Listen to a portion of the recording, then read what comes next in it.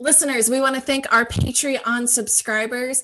That is Matt, Nick, Justin, Sarah, Teddy, and Paul. Thank you for your money. We are going to do good things with it.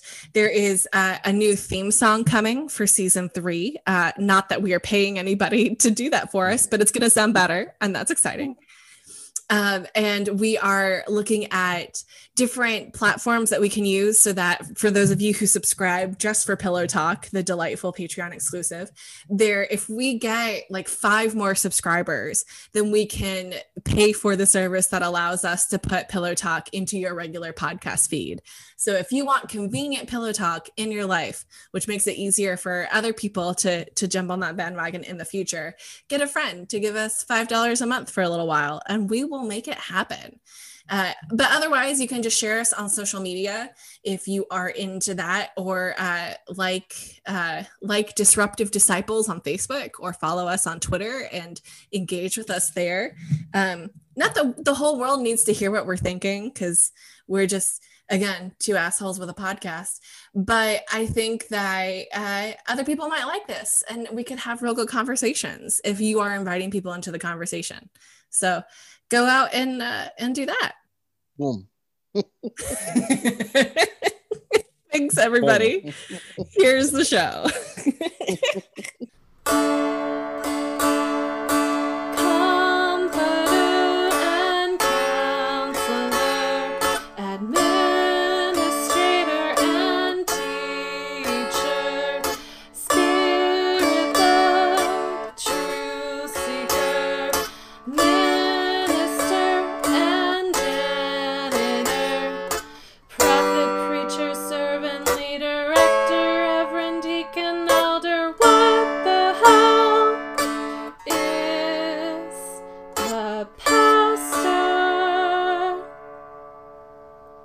Welcome to What the Hell is a Pastor, a podcast about life in set-apart ministry. Each week we sit down to discuss our experiences and challenges in small-town parish ministry and in PhD work, and ask others to join us as we try to figure out what the hell it is that pastors do and how to do it as best we can. Hang on. Let me see. Speakers. Oh, hang on. Anything? Yes. Okay. I got you now. Yeah. Hey-o. Apparently there are, so I'm using Paul, Ian's brother's mic, and apparently it has a headset, something attached to it, but I don't know where it is. So. Whatever. I fixed it, but I changed it. Okay. How are you? I'm good. I'm tired. I've recovering from a weekend at my in-laws' house.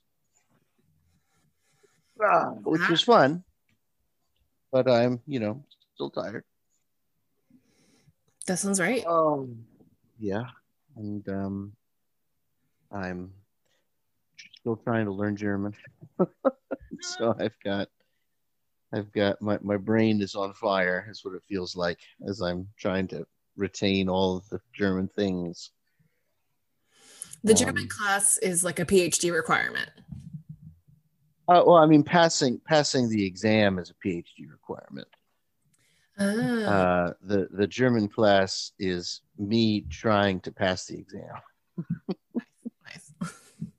And so if I could pass the exam without a class, then, I'd do it. But I don't know if I can. I wonder why PhDs have language requirements like that. Yeah. It doesn't seem useful to me. Well, I mean, like, I guess depending on your field, but like for you, I don't get it. So it's all the sort of premise behind it is that it aids me, or it would aid a PhD candidate in research in a number of ways. And so if I, let's say I find an article that's like, from a title perspective, exactly what I need, like, wow, this article would be great, but it's in French.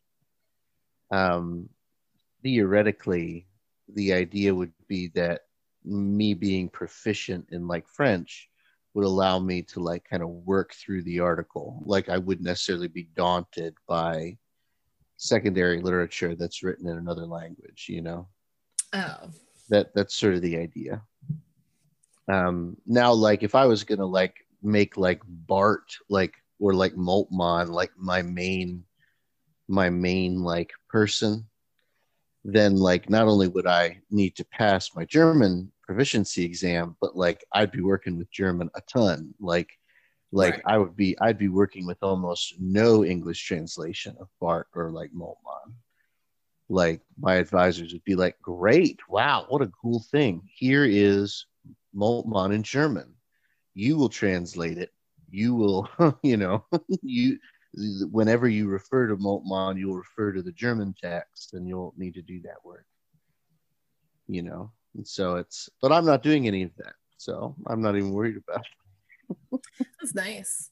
Yeah, I was thinking about PhD programs that I might try to do, and I'm like, well, what everything I'm interested in is in English with English people. Like, so I'd have to think about like what theologians I would pull from, and I guess what language they would be initially writing in. I was just like, what would I just like do French for kicks and giggles? Like, I don't know. Right. Well, and like depending on certain like fields you go into, they might make it only like one language. So like I don't know if this is the case at UVA. I'd have to check, but I know that there are some like American religions concentrations or tracks where they only ask for one language other than English that you need to pass a proficiency examination in. Mm. And once again, it's all for like secondary literature. Like, that's the whole point. You know, the whole point is that you're sort of credentialed in this way to not necessarily be daunted by some of that stuff. And it's so that you can do deep research or research that's really on your own, right? Yeah. Like, so it's the difference between Charles Marsh's biography of Dietrich Bonhoeffer and Erich Metatax's biography of Dietrich Bonhoeffer. Right. Yeah. Right. Like other than ideological difference, the main difference is that Charles Marsh is credentialed to read German. He knows how to do it. And so like and Metatax does not. And so like Metatax is only working with already translated texts, right? And comes to these wild conclusions when he might not be able to come to those conclusions if he understands German, you know. Right. Yeah, the ability to fudge things is gone when you're like, well, actually, like this is what it says though. Right. I was looking at Tom Hermans Webster, friend of the pod, was tweeting about the I guess North Alabama annual conference was this past weekend, and he was talking about like one point in time that he was denied provisional membership or something by Boom, full membership I think by Boom, and had made an argument based off of like the original reading of the Hebrew of the verse that he was using. And Mm-hmm. the person who was the deciding vote on Boom for it didn't know the Hebrew, didn't know that that's where it was coming from, but it was actually a biblical source and not him just pulling it out of his ass. And I was like, that happens a lot. Yeah. I appreciate John Darnielle, the Mountain Goats, like really advocates hard for reading books in translation, because if you're just reading books originally written in English, it's such a small part of the world that you're getting your literature and your information from. And we're not all going to go learn all these languages to read these books in their original languages. But when you're studying something, when you were like given just by virtue of your title, given this sense of proficiency or what's the word I want? When you're not a scholar, you're like the person who knows this thing. You are the person who knows the thing. So like okay. Like a synonym for scholar. Expert. Expert, of course. But like, how do you describe expert without using the word expert? When you are the expert on a topic and you are put forward as the expert on the topic, like you need to be able to go back and know things in their fullness. So like learning languages makes sense. I feel that, but I also feel that like this is a way in which academia puts up extra barriers for people who are already like working in essentially a second language for learning, for writing academically and all this kind of stuff. Anyway. Yes. Well, so I agree with that completely. Not to defend academia, I'm not here to do that. For folks who are, so a lot of our Muslim studies students, in the religion program at UVA are from like Pakistan or Afghanistan or whatever, and are writing and speaking in English. But obviouslyEnglish isn't, English is not often their first language, and of course the Quran is not written in English, and the multitude of Muslim scholars and theologians are not often writing in English as their first language. And so essentially what happens is the proficiency exams, are sort of adjusted depending on some of that stuff. So it's not as though that somebody who's interested, somebody from Pakistan who's interested in studying Al-Farabi, and medieval Muslim legal codes, it must also, in addition to knowing how to write and speak in English, in addition to knowing the Arabic and all of that stuff, must also be pass proficiency examinations in German and French. I have to pass proficiency examinations in German and French, mostly because of everything I just said. But like it's adjusted depending on the kind of things that you want to study. Actually, most Muslim studies folks at UVA have to pass proficiency examinations in Greek and Latin, because medieval Muslim scholarship is often more intimately connected to folks like Aristotle and Plotinus and Plato and stuff like that. Yeah, I believe I knew that. Just the way it works. Yeah, it's just sort of the way it works. And so it's it's adjusted depending on it can be a barrier. I think you're exactly right.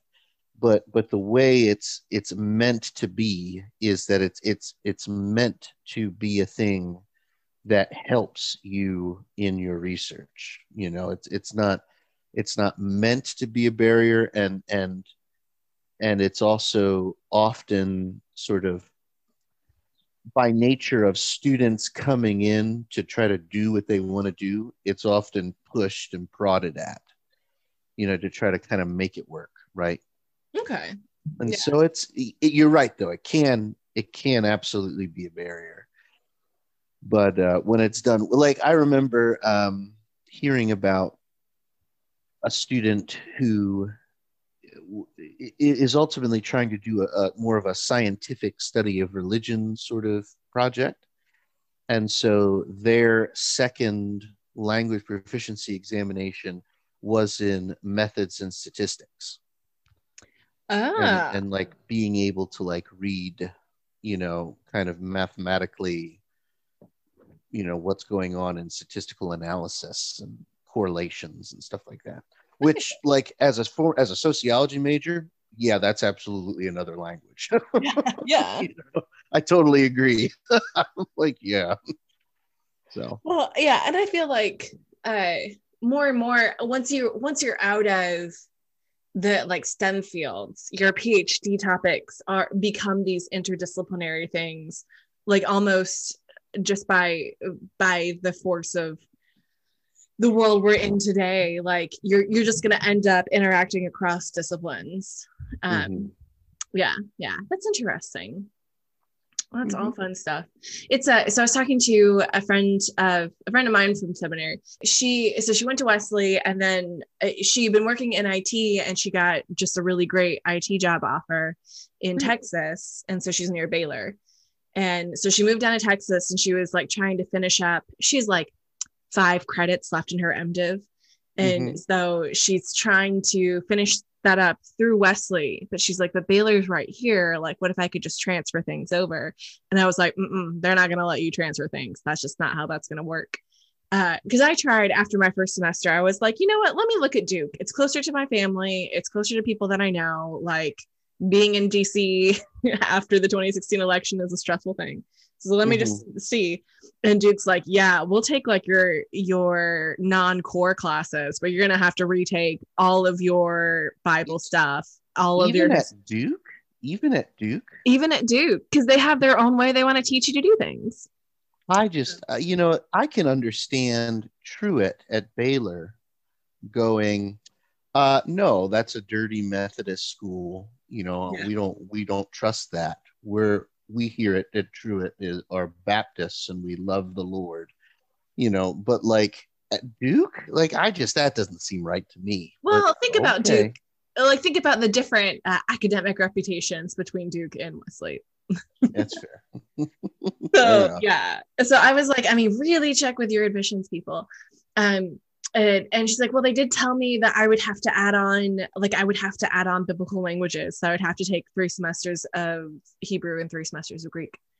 And which like is not a requirement for the MDiv at Wesley, but it's also not like a Methodist requirement to do languages. But like Presbyterians require it, and apparently Baptists, because she's trying to go a Baptist route.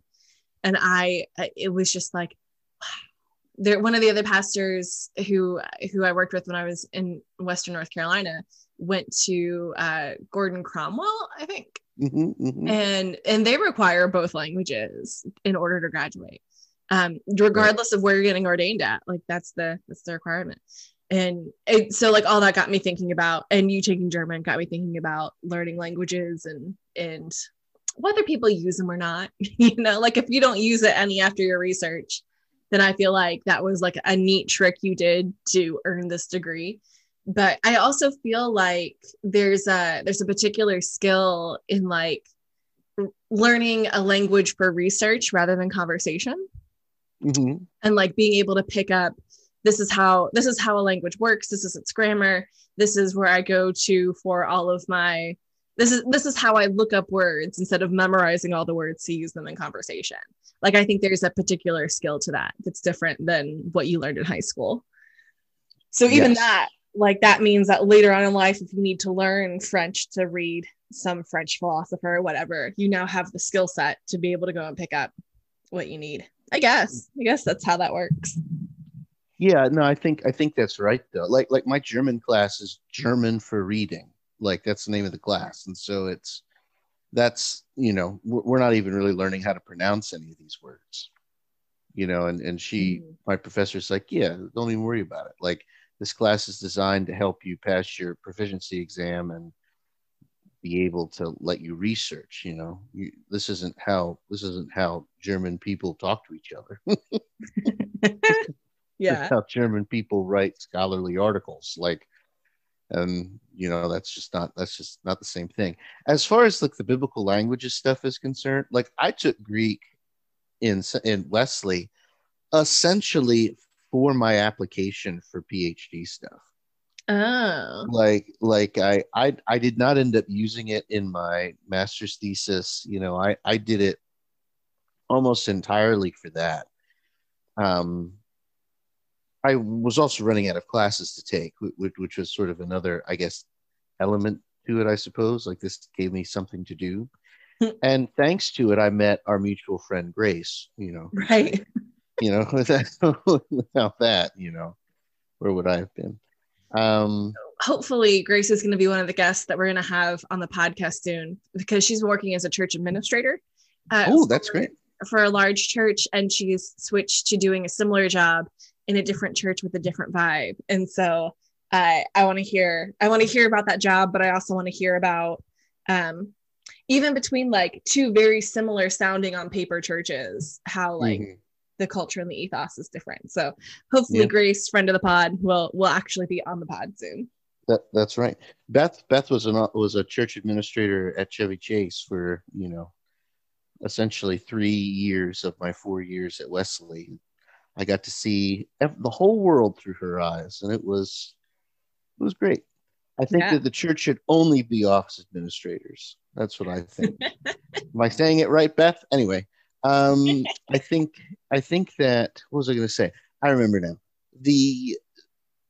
So like Presbyterians, Baptists, I think having their fully ordained folks know the biblical languages is personally, I think, connected to their theology of the Bible and how effed up it is ultimately. Sorry, Reformed and Baptist folks. I like many of you, but I think your theology of the Bible is effed up. But like, because I think remember the whole idea, as you know, is that like the Bible is the word of God. And if you can read the original language of the Bible, then you can literally read the word of God. And I think that is a part of that, right? I think it's connected to that, and why people are made to do that. Methodism, I think, is funny because, our most of our official doctrine, at least the stuff that our official doctrine comes from, Wesley definitely knew all of the original biblical languages. We know that, but Wesley also had a theology of preaching that was a lot more sophisticated than a kind of bare bones sort of the written words of the Bible are the word of God. Like Wesley had a theology of preaching that opened things up to people of color and to women. And then he understood that what was happening in the preaching moment was something that was happening that in a certain sense sort of goes beyond the bare reading of the scripture, right? And so for in our sort of working theology, I just don't think we have that same emphasis, which I think is a good thing. Now, what we end up having, though, is that mixed with, conservative notions of the Bible as the literal word of God, which is where we get biblically illiterate people running around claiming that they have read the literal words that have come out of God's face hole. Yeah. Like, so maybe we're the dummies. I'm not sure. But I think I don't know. I think it's interesting that seems to be the thing. And I love all the jokes, the weird Christian Twitter jokes about first or second year preaching students in seminary who are like, now the word for faith is pistis, which means faith. Right. And I'm like, yes. Yeah. Very nice sermon. There's a lot of those memes of like people who are just now learning a biblical language. You get very into, now if you look at the Greek, what you really have is blah, blah, blah. But I am that all of the time. I'm such a sucker for it. Whenever I like find a good little nugget, I'm like, but really guys, like this is what we lose in translation. Because I have two types of sermons, but the type of sermon that I preach the most is that you think the biblical text says this, but it really says this. Like that's my go-to. That's my motif. And then my other one is the Bible really tells you to love everybody across the whole Bible. Those are my two sermons. You think you know the Bible, but you don't. And what the Bible actually says is to love people. And I guess that's why people got tired of my preaching. That's not true. There were other things involved. I saw this week on Twitter, somebody was like, normalize pastors not having to preach every Sunday. Like you can be a good pastor and not be a good preacher. And like, you can give up your pulpit to other people. I was like, I thought about that. I saw that too. And I think like you and I both enjoy preaching and like enjoy that being part of our job as a pastor. But I also know other people who have very pastoral spirits, like very great spiritual care, also like good at administration, people who can do literally every other part of the job. And then preaching on Sunday, they're just like, nah. like the pastor that I interned under was phenomenal at pastoral care and was such a good, calming, welcoming presence and did great things to empower her laity, but like could not preach to save her life. And like, and she tried very hard and it was just not her gift. And so, but like the perception is pastors only work on Sundays, and really they only work for those 20 minutes while they're preaching on Sundays, and that's all we do. So it's like, I don't know how you shift that understanding and say that like, actually, no, people who are doing real work of the church might only speak occasionally from the pulpit on Sunday. Yeah, I've thought about that too. I don't know. I on one hand, I think that, of course, I think that's right. But I also think that the preaching moment is by and large overblown, and overtakes a lot of other much more important moments in worship, right? Like the sacraments, but like liturgical moments and fellowship moments, and moments where the whole church is sort of doing stuff together.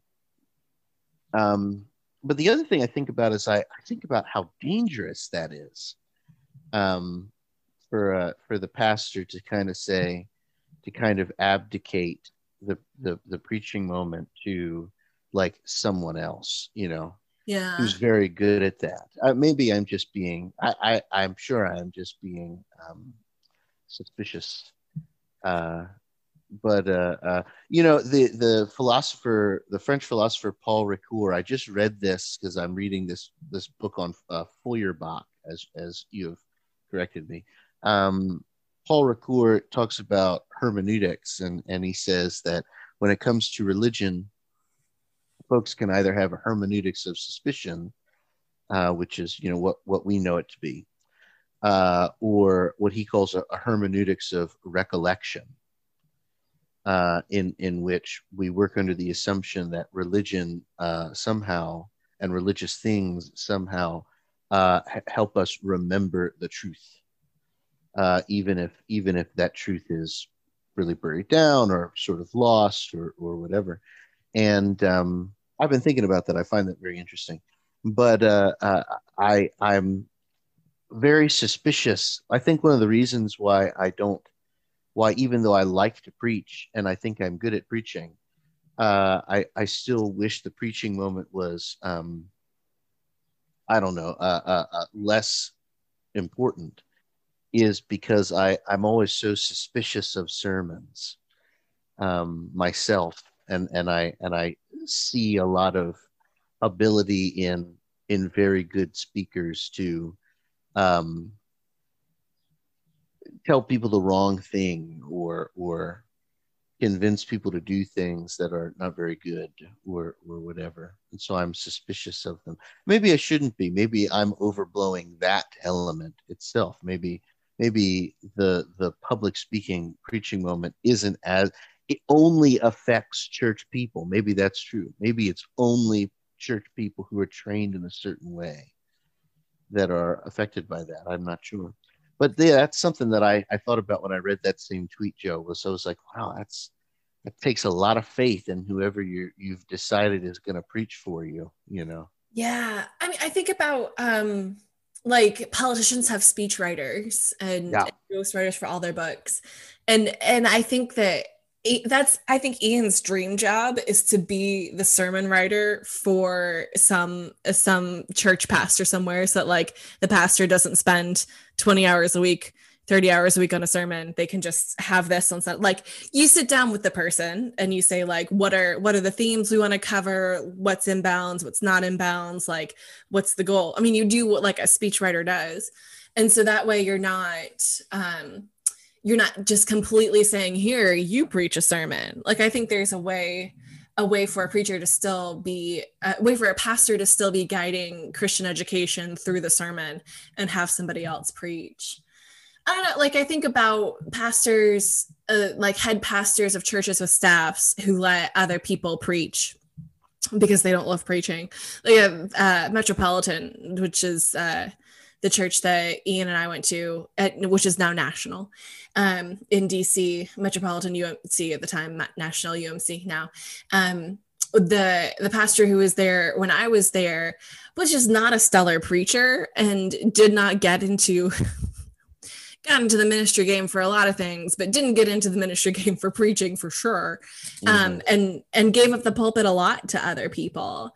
And like, that's just recognizing your strengths and being like, you know what, my deacon gives killer sermons and I should really be opening up the pulpit to her more often.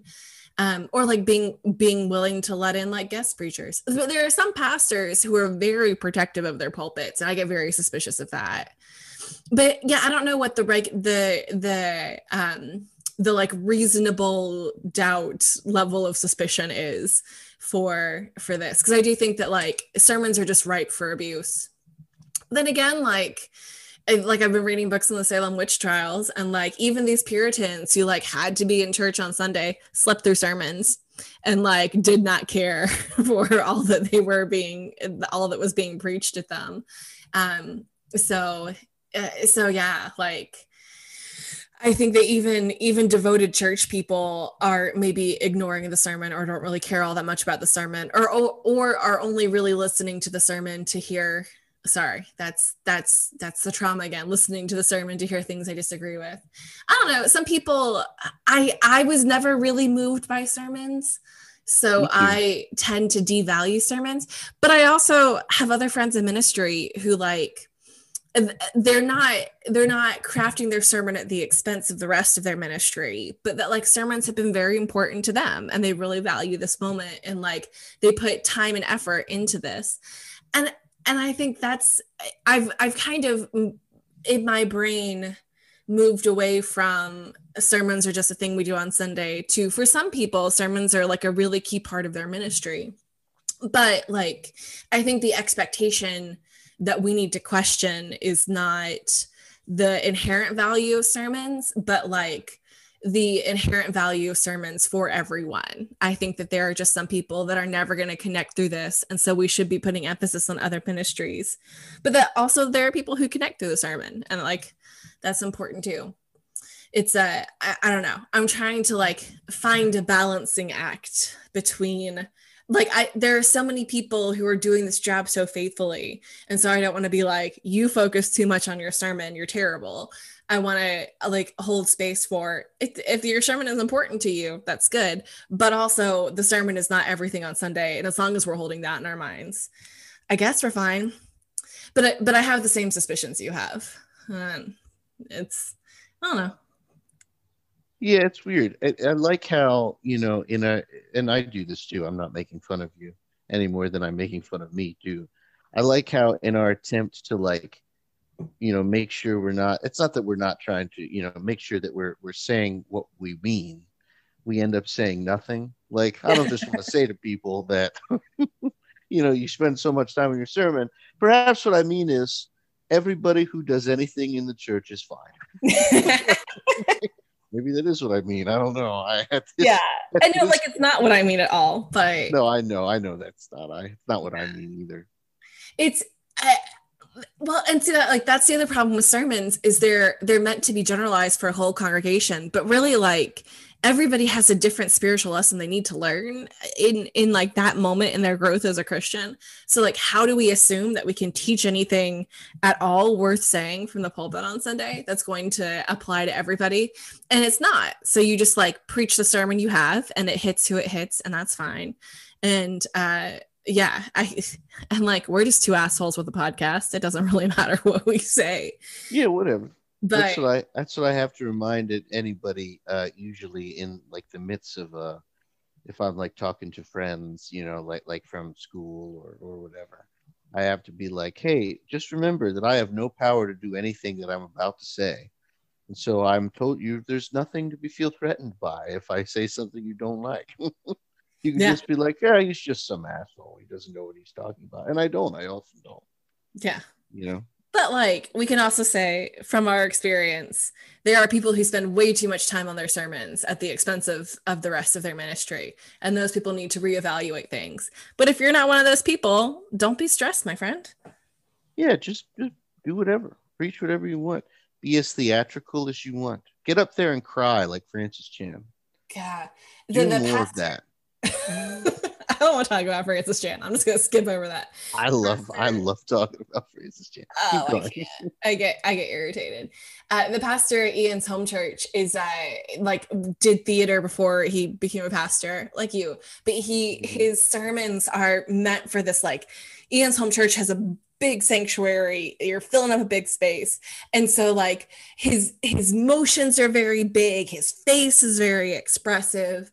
Um, and he does like these very intentional like pauses so that like the sound resonates throughout the space. Like he's preaching for the context that he's in. Looks real dumb on live stream. Like you're just like, why are you doing this? You're on the other side of the computer screen. This isn't working for anybody. Like if there's nobody in the sanctuary, why are you preaching as if the congregation is there? But he also, his sermons are so they do a lot of not really saying anything and not following up on any points that he makes. They drive me nuts. Like Ian, I think that's why Ian won't watch church with me anymore, because I keep on being like, why are you saying that? And why are you doing this with your face? And like, there are plenty of people who love his sermons. It's just not for me. But you said theatrical, and I'm like, I can't with theatrical preaching. Like, I understand there's a performance aspect to it, but like, that is not for me. I do not like it. Mm-hmm. Yeah, your sermons are fine. Oh, thanks. Whatever. Like, that's the thing. I'm like, yeah, whatever. Well, I think Ethan's a bad preacher. Okay, buddy. Whatever you say. I'm just trying to collect my paycheck. Yeah, that's fair. Speaking of, well, not collecting paychecks, but speaking of sermons that have agendas. So yesterday, Francis Chan. I knew you'd see it. Setting Francis Chan aside, yesterday we're on our Ian got a 2-week sabbatical from the university that he works for, because they treated their staff terribly during COVID. So like, here's 2 weeks of paid vacation. Please just come back rested. So we drove up to visit Ian's mom and his brother, and then we're gonna go do a road trip around New England, because that's who we are as people. We're going to Cape Cod. We're going to summer in Martha's Vineyard. No, it's because I got Ian like a map of the US, and like the states are cut out, and you put in pictures of you as like a couple in each of the places. Ugh. I know it's gross. That's fucking gross. Yeah, I know. But like, it's because Ian wants to travel. And so it's like, here, we're going to travel. This is going to remind us that we want to go do things. It was like a hope for a world beyond COVID at the time. But so there's a lot of New England that is either just blank spaces, or it's like pictures of me with my friends in it currently. So we're going to go take pictures. That's really the purpose of the whole trip, is to tick off some boxes. Anyway, but so we're staying with Ian's mom, and we know the youth pastor from I through Ian know the youth pastor at Ian's home church, and they were doing this is a Sunday where kids were moving up from their previous grades to what the grades they'll be in the fall. And so like the rising 6th graders now get to come to youth group, and the rising 9th graders now get to go to high school youth group. And they were talking about how to have difficult conversations, because the youth pastor went to this thing with Princeton Theological Seminary that was about talking about politics and talking about difficult topics with your like youth group kids, and like encouraging kids to like be leaders in their communities, because we need younger voices in our communities to be speaking out. So the idea was like, we'll start off by seeing like, we'll use January 6th as our starting point, and talk about difficult conversations from there.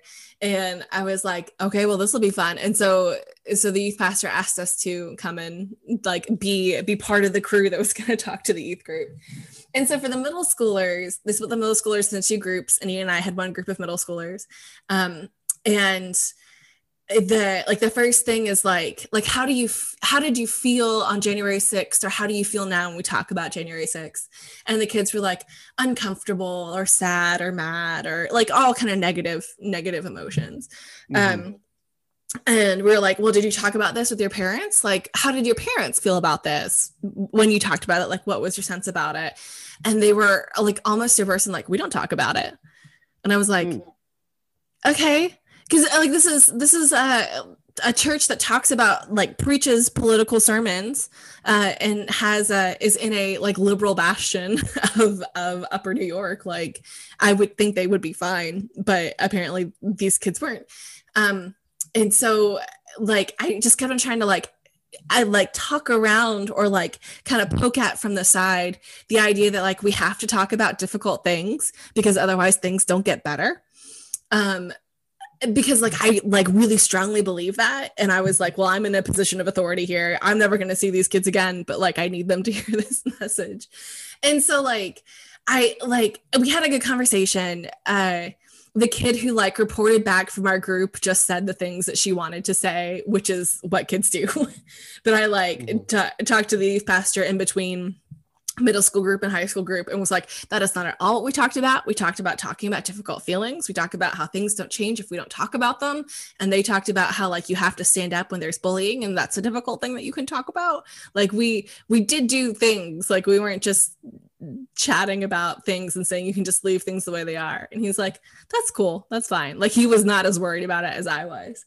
And I was like, I guess I kind of pushed an agenda on these kids. And as I was talking to Ian, and Ian's like, yeah, you did. And I was like, no one's trying to make me feel better about this. Well, it's probably because it's not that big of a deal. That's what you do. Is it not a big deal to you? Kids. No, not at all. What is pushing it? Oh my gosh, that's just what education is, right? Pushing an agenda on kids. Is it? I mean, how else would you describe education? Mathematics is a Western invention, so that's pushing an agenda on kids. History is pushing an agenda on kids. Social studies is pushing an agenda on kids. Like, I can't think of a single thing. Physical education is pushing an agenda on kids. What is Michelle Obama's Get Up and Move campaign, but not an agenda? Come on, it's all the same. I guess. You got to push an agenda on kids. That's how you like teach them how to be people. Yeah. I guess what feels weird to me about it is that maybe it's that like I felt like I was pushing an alternative agenda beyond like what they were receiving anywhere else. I see. Maybe that's it. I don't know. And or like pushing an agenda that still feels very fringe for Christians for me. But then that's the whole point of like having difficult conversations, right? Is that like if we don't have conversations about what we're teaching our kids, then it's just going to be the same agendas and propaganda of previous generations. Like if we want our kids to do new things, we must teach them new things. That's going to feel like an agenda. I guess that's right. Yeah, I think that's hey, since I don't believe in any form of universal human morality that we can kind of know just by having our eyes and ears opened up, like perhaps, and maybe this is one of the ways in which I find myself similar to these, culture warriors, which makes me uncomfortable, but I live in the tension, I guess. Like, if the only way I can teach Adrea to love Black and brown people is to push my agenda on her, that's what I'm going to do. Yeah. Because she's just going to, if I'm not going to do it, somebody's going to give her another agenda. That's true. Yeah. Something's going to come in to fill that vacuum.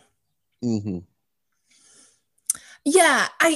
Maybe this is the facet of like the colorblind 90s, but like I think the underlying idea that I have is that you don't teach people what to think, you teach people how to think. That was a big thing with the Paul discourse a couple weeks ago, was that like the people who are Paul apologists in like liberal communities were like, sure, Paul's wrong, but Paul taught me like how to think about my faith. And so like Paul taught me a way to think about my faith that allows me to disagree with Paul, and therefore like there's benefit to Paul. And I was like, I think I like that.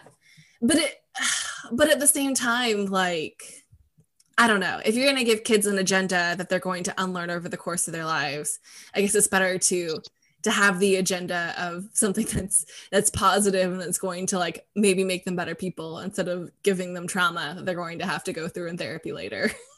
Right. And I've ignored a lot of the Paul discourse because I kind of couldn't. I oscillate between being so bored by Paul discourse that I'll fall asleep, and from that to like kind of pure rage, because so much of what Christians love about Christianity comes from Paul, that I sit there and I'm like, why are you getting upset? Like, of course Paul's wrong about all kinds of things, but like there's all kinds of things that Paul is absolutely correct about, like there is neither slave nor free, Jew nor Greek, male nor female, or stuff like that. Like there's a person in my life who I think is absolutely brilliant and I love dearly. His name's Jason, and he's one of the deans at the camp that I'm the camp pastor at, and I just find him brilliant and wonderful. And we each year we get into the same argument, which is Jason believes that Paul is a psycho. Like he believes that Paul's brain is broken, and that essentially the Christian church is formed out of the deranged ramblings of a person who had maybe a Jewish person who had a sort of a mushroom trip one day and thought he saw Jesus, and then invented a whole thing out of that. And I find that all kind of a little absurd, and I think he's sort of joking, but but I also don't think he is.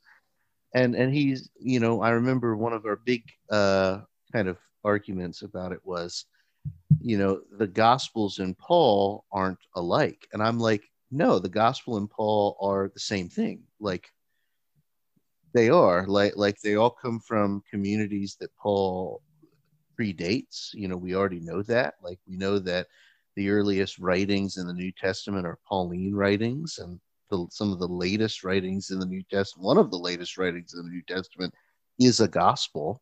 And yeah, it's the Gospel of John, but trust me, you don't want to throw out the Gospel of John, because I don't know, quite a few very important things are in there, that make Christians very happy. To me, I just am like, just ignore the things that Paul is obviously wrong about, and like the things that Paul isn't wrong about, but I get frustrated with that. I'm sorry I went on a little ramble there, but what I was going to say is, even the idea of teach them how to think is an agenda. That's true. What are you talking about? Like, not to you. I just mean to anybody who's talking, like anybody who would say that. Like, he doesn't teach me what to think. He teaches me how to think. Yeah, it's even more scary. Yeah. Like, are you crazy? Like, are you telling me that it's better? It respects my sort of bodily autonomy more to sort of shape the neurological ways that I process information. Is that what you're saying? That's more respectful than just giving me brute things? Like, no. Well, it's the idea, going back to the languages thing. It's the, like, you now know how to learn a language for this purpose. And so it's the teaching the epistemology was the word that I wanted to use, but hey, there you go. Yeah, I think epistemology is right.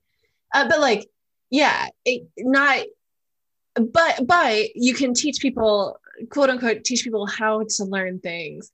And one method of teaching them how to learn things is like teaching people how to be critical and how to evaluate your sources and how to like see pros and cons and things like that. And one way of teaching people how to know things is to say that these sources are right and all the other sources are wrong, and there you go. Like, yeah. So I think, yeah, there is a point to that too. I just want there to be some place that I can rest my head, some sure knowledge, but there's not. But there's not.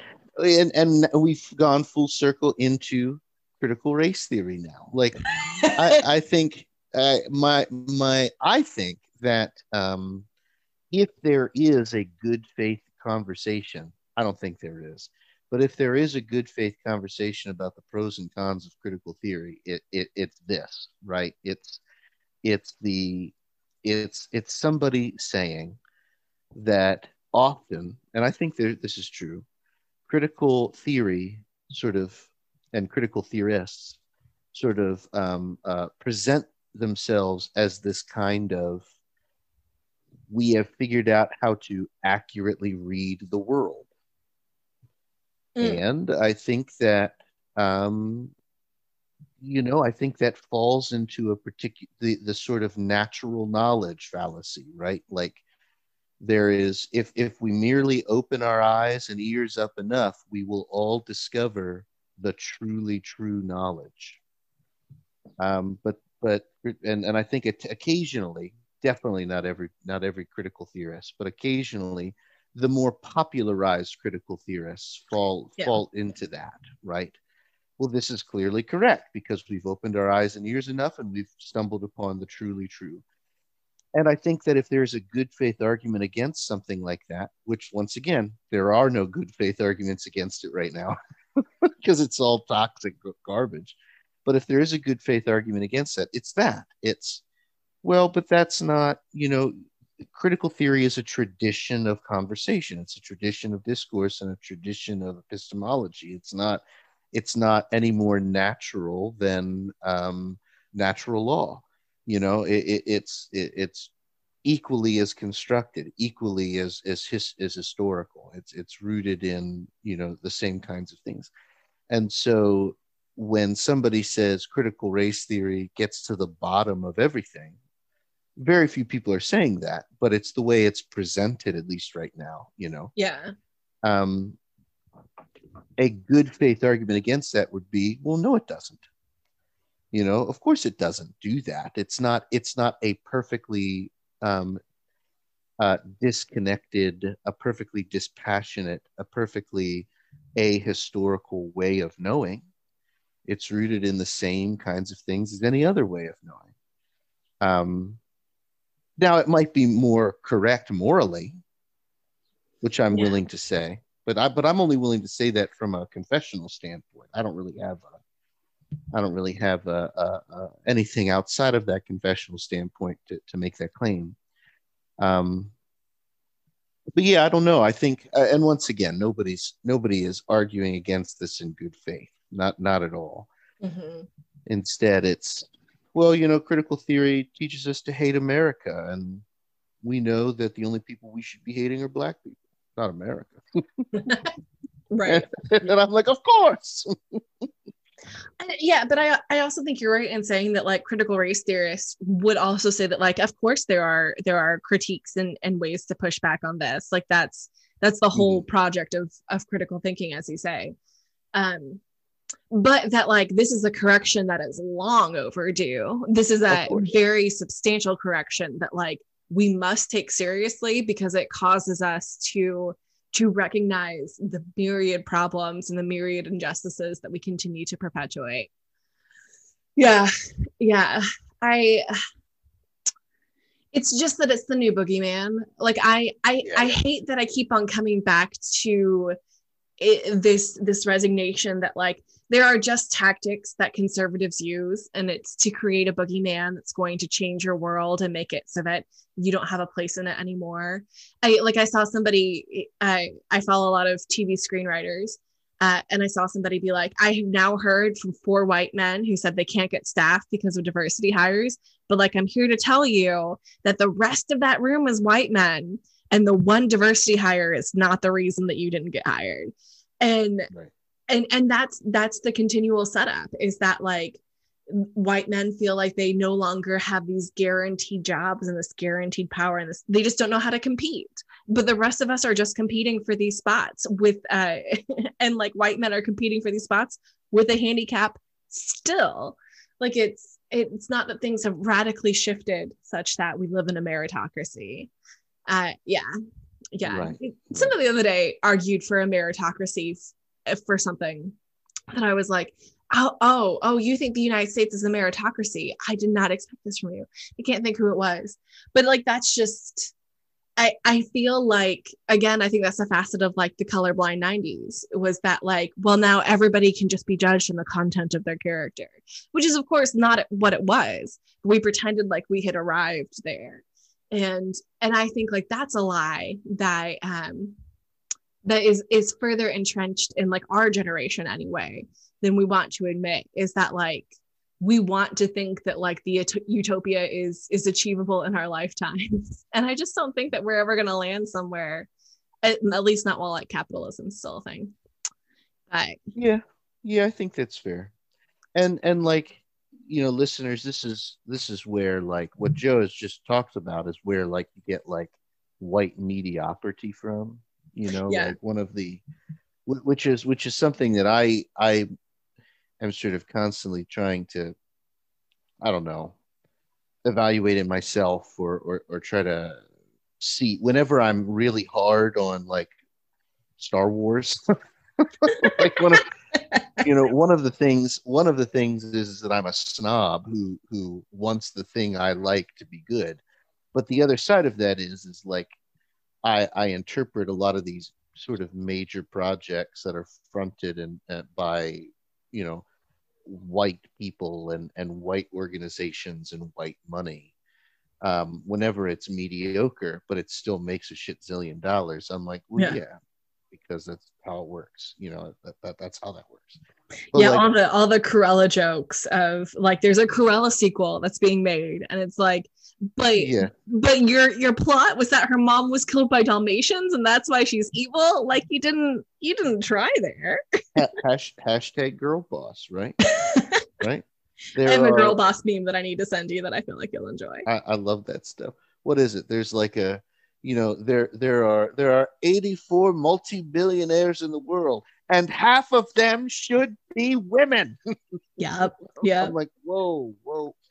You know, the liberals are thinking of changing, of renaming the Pentagon to the Harvey Milk Center for War. It's like, you missed it. You missed the boat there.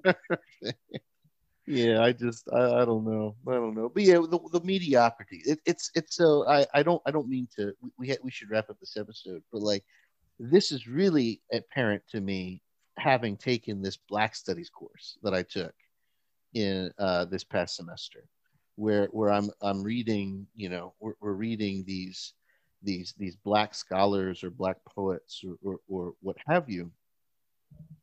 Just about all of them are North American, with the exception of a couple of them. And you know, we're talking work that far outstrips many of the white people who would be in their like weight class, right? Like, so to speak.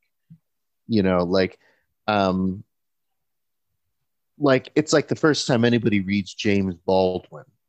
And they're like, why haven't I read any James Baldwin in high school? And I'm like, there's really only one reason. It's because he's Black, and there's two. It's because he's Black, and it's because he's gay. Like, those are the only two reasons. Because we're talking about a literary and philosophical mind that is among the greats, the absolute greats in North American thinking. Same with Du Bois too, right? Like, we don't really read Du Bois as a philosopher, but we're ultimately reading a super genius in North American literary and philosophical world. But because they're Black, you know, that's just kind of how it is. Like we don't really, a white person with half of their ability can get twice as far. Mm-hmm. And that's the problem, right? That's why it's not a meritocracy, and that's what, you know, the white mediocrity thing ultimately is. It's why when theologian John Milbank says oh yeah, white people can't get any jobs teaching theology. It's all these black people and women who can get them because it's in vogue to teach themed theologies. Oh my And God. I'm like, yeah, John, that's why you are still the professor for religion and politics at, you know, the University of Lancaster. You know, that's what's going on. It's because white people are being systematically oppressed. Yeah. it's just not the case. Yeah. And the thing, if you're into teaching themed theology, if that's like the insult you're going to hurl at people, then you have to understand that we've been teaching white themed theology and male themed theology since forever. So we're just opening up to some new themes, but because it was done by white men, it must be universal. And that's that is one of the most difficult things to recognize and realize. And then to go back to like the difficult conversations with the youth, is that like if you do not intentionally open yourself up to new conversations, new ways of thinking that have not been the norm, then the norm stays the way it was, and the way it was is not working. So if we're going to do anything that is going to make this world more like the reign of God, we have to change things. It just cannot stay the way it was. And I understand that's scary for people who benefit from the way that it was like that. I don't know, that's necessarily scary for you and me, even though we really benefit from the way that things are. But like there is a much better world available to us, and if people are following their principles, we're not going to be left out of it. It's gonna be okay. You're exactly right. I'm gonna wrap us up. Do it. Friends, thanks for listening. This has been an episode of What the Hell is a Pastor? We are Ethan and Joe, and we will see you next time.